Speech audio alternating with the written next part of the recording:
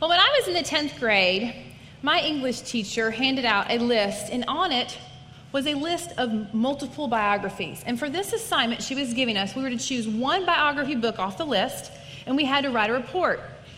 I chose the book called The Hiding Place, and it was about a woman named Corrie ten Boom. Now, Corrie ten Boom, she was born in the Netherlands to a family that loved God. Her dad was a watchmaker. In fact, when she grew up, was the first female ever licensed in the Netherlands to work on watches, and so her and her dad worked in the family shop together.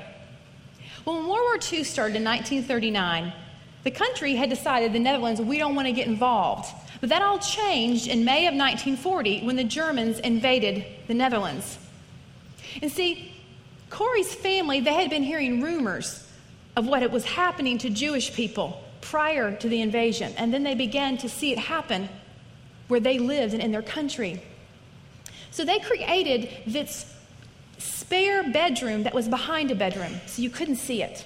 And they would hide Jews there. In fact, it was such a way that it was like when Jews were hiding, they would stay there and hang out during the day. And then when the Nazis would come in to do a raid, they would buzz a bell in the front of the store, and that they would know, go run to that special room that's hidden. They did this for 4 years. It's estimated they saved the lives of over 800 people because of what they did. But in 1944, a neighbor ratted them out. And they were raided. They took her entire family and anyone that they believed to be part of this ring that was saving Jews, they sent them all to concentration camps. And what I remember about reading this book when I was in 10th grade, I was 15 years old, I remember reading how she described her horrific circumstances that were going on around her. And what I was most surprised by is the hope and strength that she managed to have amidst that hard circumstances. Now, I told you I had to write a report. And the way you had to write a report was, beside every book on that list, there was a person that lived in the Atlanta area. And this person had firsthand knowledge of whatever it was that your person, the biography, had experienced. So my person, Corrie, had experienced the Holocaust. So the gentleman that I went to interview, his name is Matthew Nesbitt, he had firsthand knowledge because he was on a team of guys that flew out of Britain, and they liberated the first 2 concentration camps. And when I interviewed him, and my dad was there, and we were asking him questions, it was over 40 years after this had happened. But what was amazing to me, the way he told the stories and the expression on his face, and he was remembering, it was like he was there again, and like it was yesterday. And as I listened to him, what I thought to myself was this: Corrie was not a victim of her circumstances. She was a victor over her circumstances, and she completely understood and knew what Paul meant when he wrote, I can do all things through Christ who strengthens me. She got it and she lived it in that bunker, and she shared that strength with every lady in there. And so this morning we're going to talk about this verse that's often misused. And what in the world did Paul mean? And before we do that, let me open us up in prayer. God, we love you. And I have been praying all week for our time this morning. God, I am praying that you would write this truth in our heart and that we would walk out of here and we would own it. Give us eyes to see, ears to hear. God, we love you. Thank you for what you're going to do here this morning. In Jesus' name, amen. Well, like James said in the video, we are wrapping up the book of Philippians, and we are in chapter 4. And for some reason, this verse, I don't know if you've ever seen it, but sometimes people have prayed it when they're at a sporting event, they're about to go out on the field. I can do all things through Christ who strengthened me. I remember when I was first married, my husband told me this story. He's an avid water skier.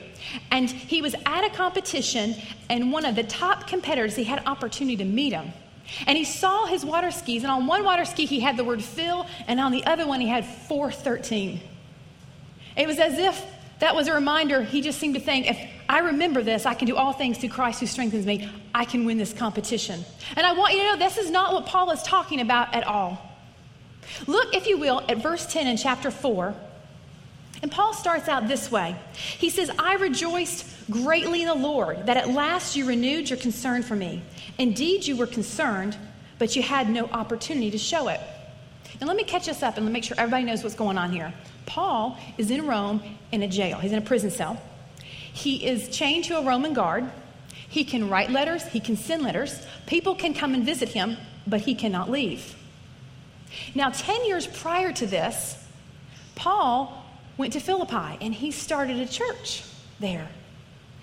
And these people loved him. And so when Paul left there to go to Thessalonica and to go to Berea and to go to Athens to tell others about Jesus, they got what he was doing. And so they sent him money at every city he was going to. They found a way to get money to him. So he would not have to worry about food or shelter, but he could do the very thing that God had called him to do. But somewhere around after Athens, they just lost track of him. There was no internet, there was no phone service, so the only way they could find out where he was by foot and word of mouth. And so usually by the time someone came back and said, hey, we saw Paul, he had already left that city. But somehow, word got back to the Philippians.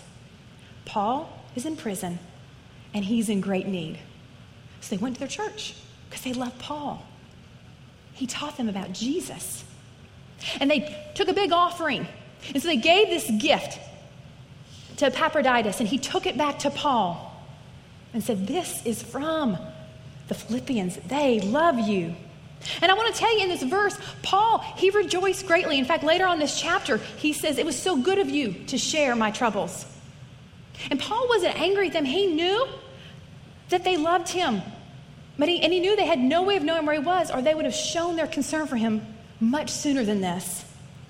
And I thought about when they came with that gift. I don't know about you, but there are just some people in my life that I just love.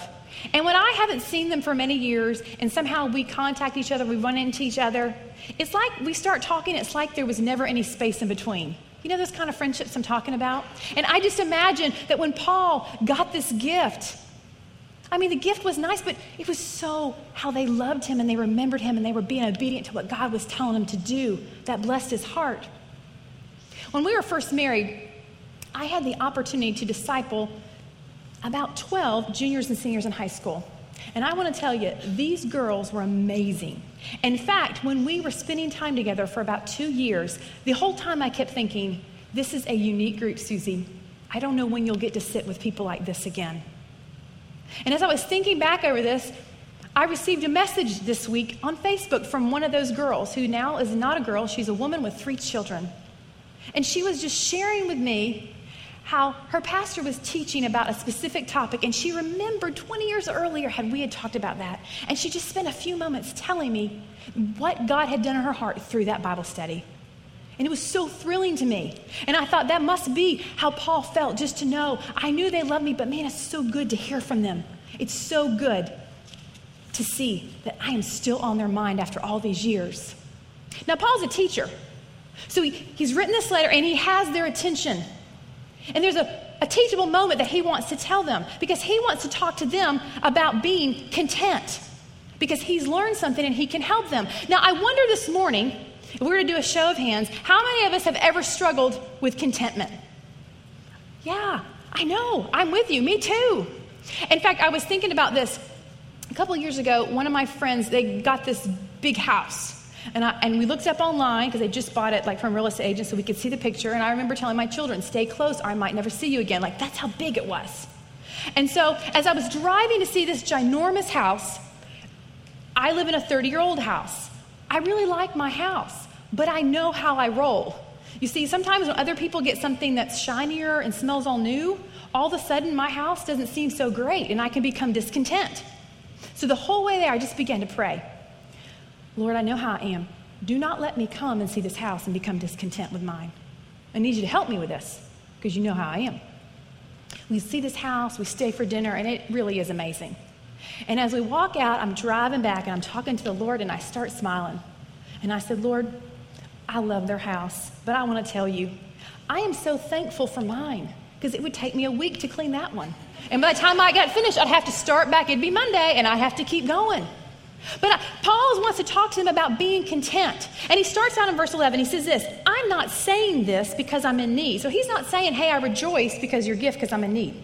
He said, For I've learned to be content whatever the circumstance is. Now, I want to remind you, before Paul met Jesus, he was very wealthy, very affluent. And after he met Jesus, we can see in 2 Corinthians, when we read the New Testament, I mean, he was beaten near to death. He was whipped. He was like thrown stones at. I had to explain stone to somebody earlier. Rocks, not drugs.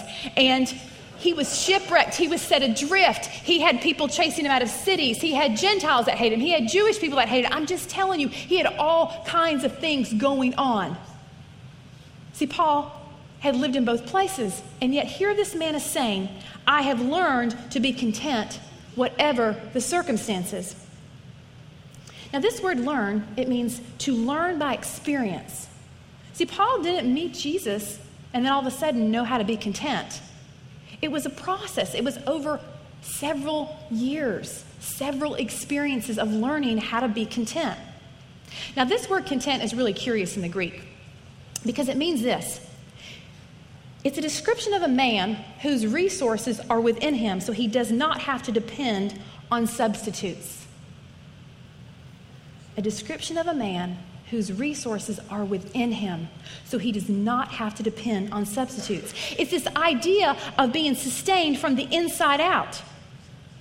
See, Paul had everything he needed for any and every situation because Christ lived in him. See, Paul understood that to be content, it was about Christ's sufficiency and not his. Christ's sufficiency and not self-sufficiency. Now, this verse also speaks to something else. It speaks to Paul's confidence in Christ's provision for him.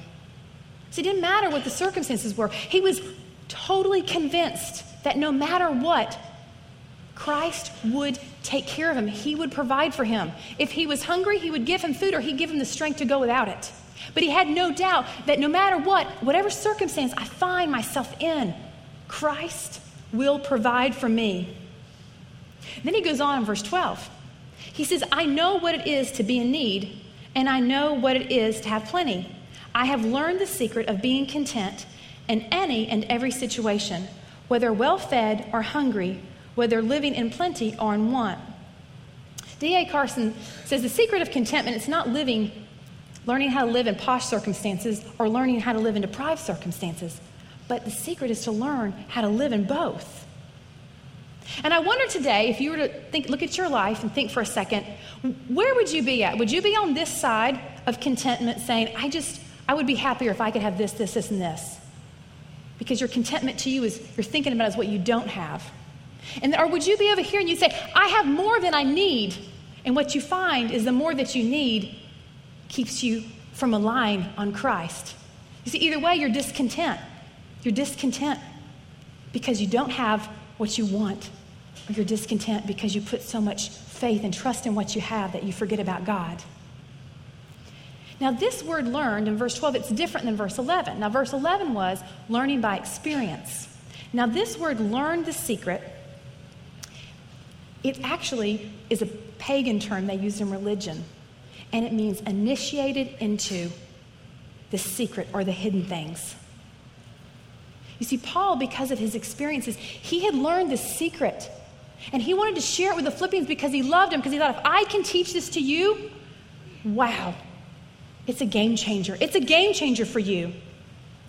You know, my husband this week, he was talking with one of our friends, Travis, over breakfast, and somehow they got on the topic of contentment.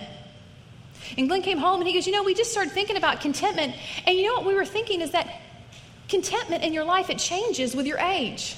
So like, for example, at 18, what makes you content is different than when you're 25.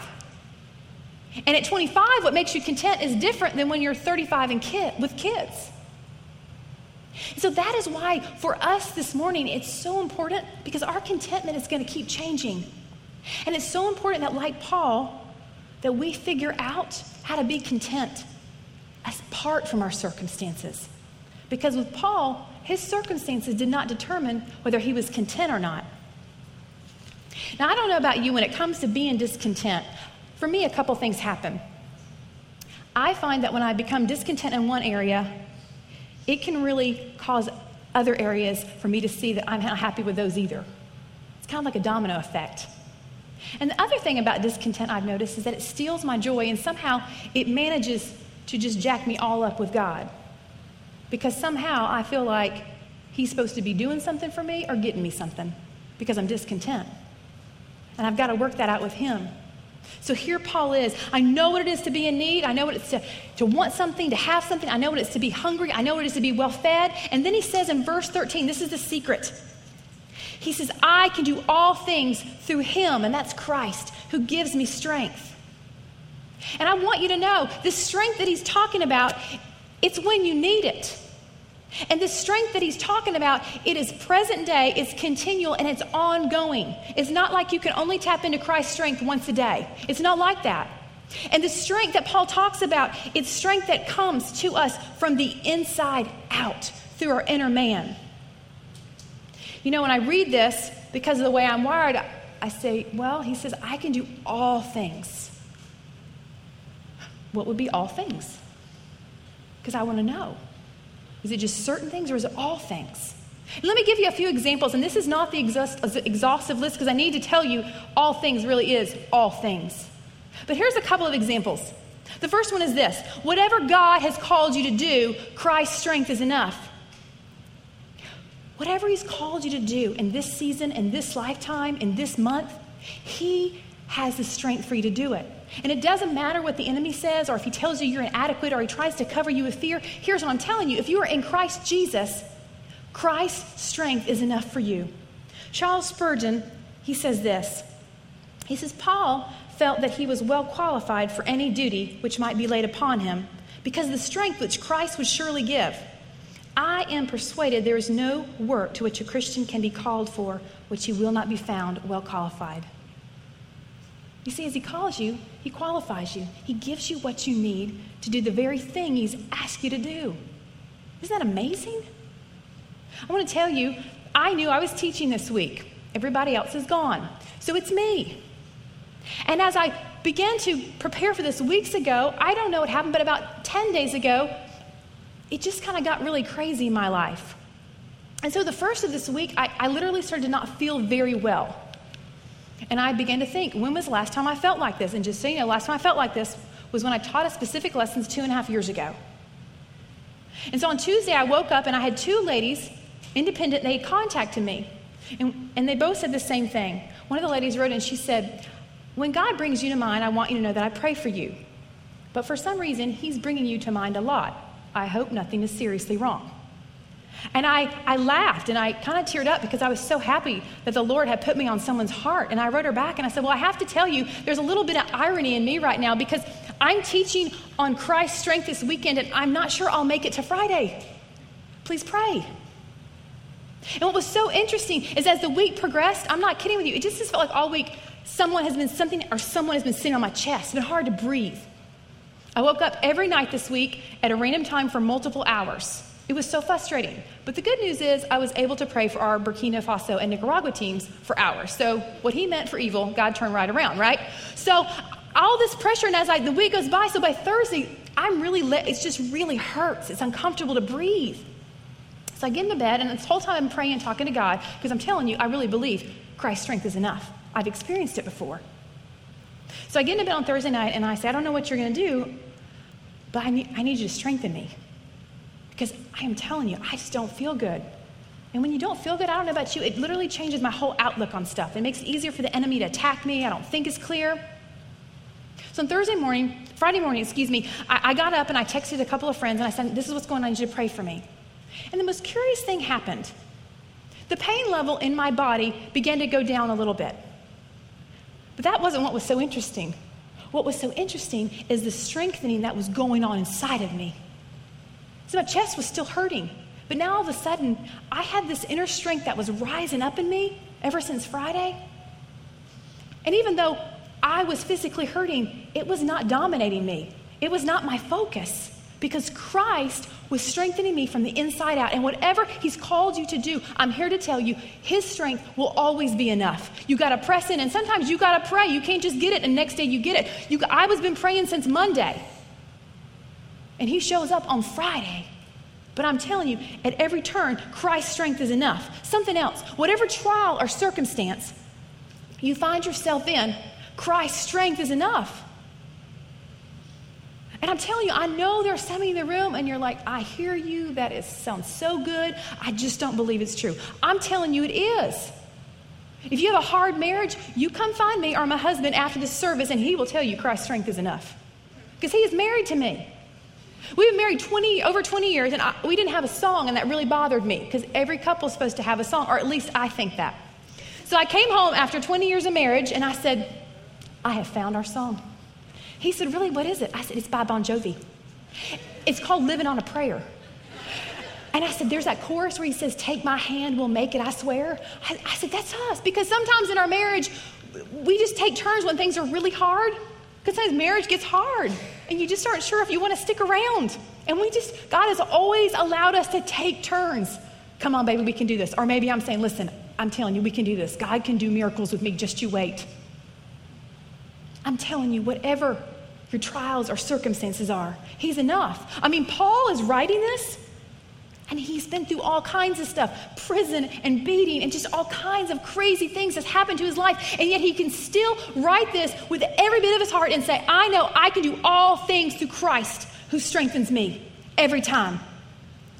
Corrie ten Boom, when she was in that concentration camp, she loved God. And even though these people had her in this concentration camp, these German soldiers, she knew that she was supposed to love her enemy.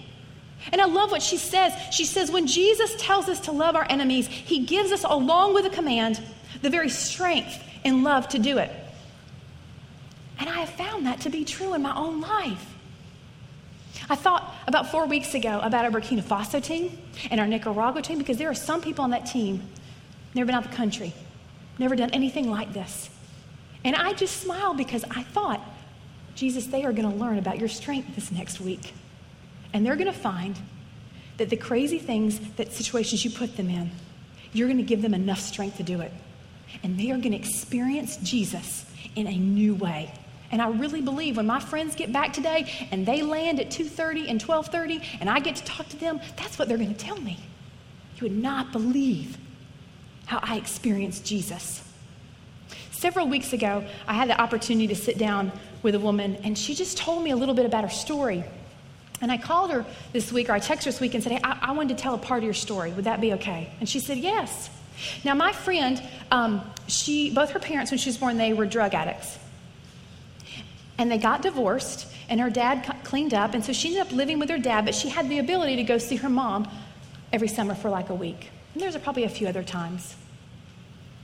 But when she was 12 years old, her and her brother went to visit her mother, and she was living with her boyfriend, and she had just had a baby. And the baby was crying. So my friend said, hey, why don't you just let me pick the baby up? I think that would make the baby stop crying. Well, something about that just set this boyfriend off. And somehow he managed to get my friend's arm wedged in a door frame of a closet, and he proceeded to slam the closet door on her arm to try to break it. He was just so mad she had said something. She managed to get free, and she looked at her mom and she said, are you going to let him treat me like that? And her response was, well, you shouldn't have made him mad. My friend packed her bags. She packed her brother's bags. They walked 2 miles. They were in front of a Walmart. They asked people for change. She called her dad, sat there for her dad to come get there. It took him 2 hours. She said, the whole time we were sitting there, my mom never came once to look for us. She said, I left that place and I was done with her. What kind of mom would do that? 15 years go by, fast forward to about 2009, 2010, and God begins to talk to her because she loves Jesus, she follows him, and he tells us things when we're ready to hear him. And he says to her, you know you have unforgiveness in your heart towards your mom. You need to forgive her. You need to tell her that. And she was like, yeah, you know that feeling when you're like, okay, I can't do that. Clearly, it's like if you asked me to run 20 miles today, clearly I can't do that, right? That's not going to happen. And it was that same kind of feeling like, okay, I got nothing. But she loves Jesus, and she began to pray. And somehow they managed to find her mom for a brief time, but then she left again, and she didn't know where she went. But this whole time, he's working on her heart. Because this hard thing that he's asked her to do, she's going to figure out Christ's strength is enough. So last year, she gets a phone call from her aunt. That's the mother's sister. And her aunt says, listen, I know where your mom is. She's at Grady Hospital in the burn unit. Her boyfriend set her on fire. Do you want to go with me to see her? She said, I want to go.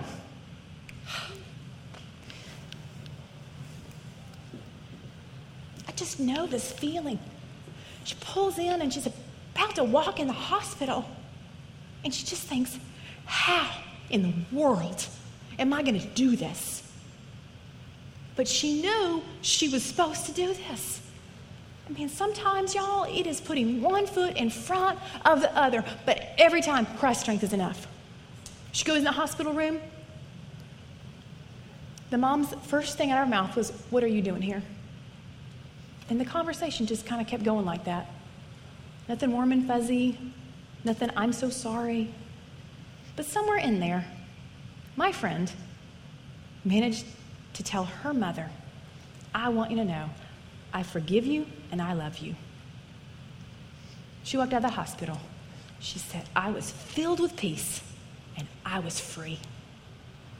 Because it doesn't matter what the adverse, the hard circumstance in. When you're in the middle of that, I need you to know, if you know Jesus, he's in the middle with you. And you have everything you need to meet the demands of life because Christ's strength, he's enough. He is enough at every turn. He's enough. Let me tell you something else. Whatever struggles you have with sin or temptation, I need you to know, Christ's strength is enough. You know, sometimes we have these areas in our life, and they're not pretty, but we don't think to ourselves, oh, they're super big sins. We just think, oh, that's a small thing. I'm just going to let that go. So maybe you have road rage. Maybe you lie a lot. Maybe you have a temper. Maybe you struggle being nice to people. Whatever your little things are. But Paul is saying whatever it is that you struggle with, I need you to know Christ's strength is enough. Charles Spurgeon says this, there's no weakness or evil propensity which the Christian cannot overcome. You see, the secret Paul's talking about is nothing about our strength. Living in my own strength, that's not a secret. It's living in Christ's strength. That is the secret. And when we are struggling with sin and temptation and we're having those moments and we're just like, oh, I don't think I can do this. It's his strength through us. And I want you to know, I have known people in my life that when they met Jesus, they instantly, all that stuff that was icky about them, all those bad things they were doing, they were able to walk away from it all. And I want you to know, that has never been my truth at all for me. Everything that the Lord has convicted me on, that I am like, okay, I need to learn not to do that. Okay, God, help me change this. Every single thing, it is by his strength that has happened. It is by his strength. Wiersbe says this. He says, all of nature depends on hidden resources. The great trees send their roots down into the earth to draw up water and minerals. Rivers have their sources in snow-capped mountains. The most important part of a tree is the part you cannot see, the root system. And the most important part of the Christian's life is the part that only God sees. Unless we draw on the deep resources of God by faith, we will fail against the pressures of life. So here's what I was thinking about for us this morning. And I told Glenn this on Wednesday. He said, hey, how's it going? And I said, I just don't want this to be a bunch of words. Like, I want you to know this morning, like, this is not true if you've been a Christian for 5 years or more. This is not true if you're an avid Bible reader. This is the deal. If you would say, I know Jesus, then I would say, Christ's strength is enough for you. Whatever he's called you to do, whatever circumstance you're in, whatever struggles or trials, your temptations you're going through, he is enough at every turn. He's enough. I'm not saying you aren't going to have to press in. You're going to have to press in. But you're going to have to continue to ask him and trust that he's going to give it to you. Because his strength is always enough. But somehow the enemy has us duped into believing, oh yeah, I can't do that. I'll always be this way. And I'm telling you, it's not truth. I found this question. I want to close with it this morning. It's from Charles Spurgeon. And he said this. He said, if the Word of God tells us we can do all things, Why do you think so many Christians do nothing? It was so convicting to me. I read it late at night and I went, ooh, like out loud. Because I want you to know, for a long time, I just thought this Philippians 4:13 was just things you put on, women's handbags and bookmarks and coffee mugs. I can do all things through Christ who strengthens me. Like I didn't get how it really applied to me. But I'm telling you, if you will walk out of here today and you will embrace that truth, and when you come up against something, you just say, you know what? I can't do this on my own strength, but you know what? With Christ, I can do all things because his strength is enough. I'm telling you, you're going to find that's true every single time. But you got to press in. You got to press into him. Because my prayer for us this morning, man, we wouldn't be a group of people that do nothing. We'd be a group of people that will do anything because we believe with everything in us that Christ's strength is enough for whatever he's called us to do, for whatever trials or circumstances we are in, for whatever sins or temptations we struggle with. Every time, into every way, Christ's strength will always be enough. Let me pray for us. God, I just love the fact that the things that you call us to do, things that you put us in, God, you already have given us a way to be victorious over that. God, that you've given us everything we need to do exactly and to live exactly how you've called us to live. God, I pray that you would help us be a people who are willing to do anything because we believe, God, we can do all things through you. In Jesus' name I pray, amen.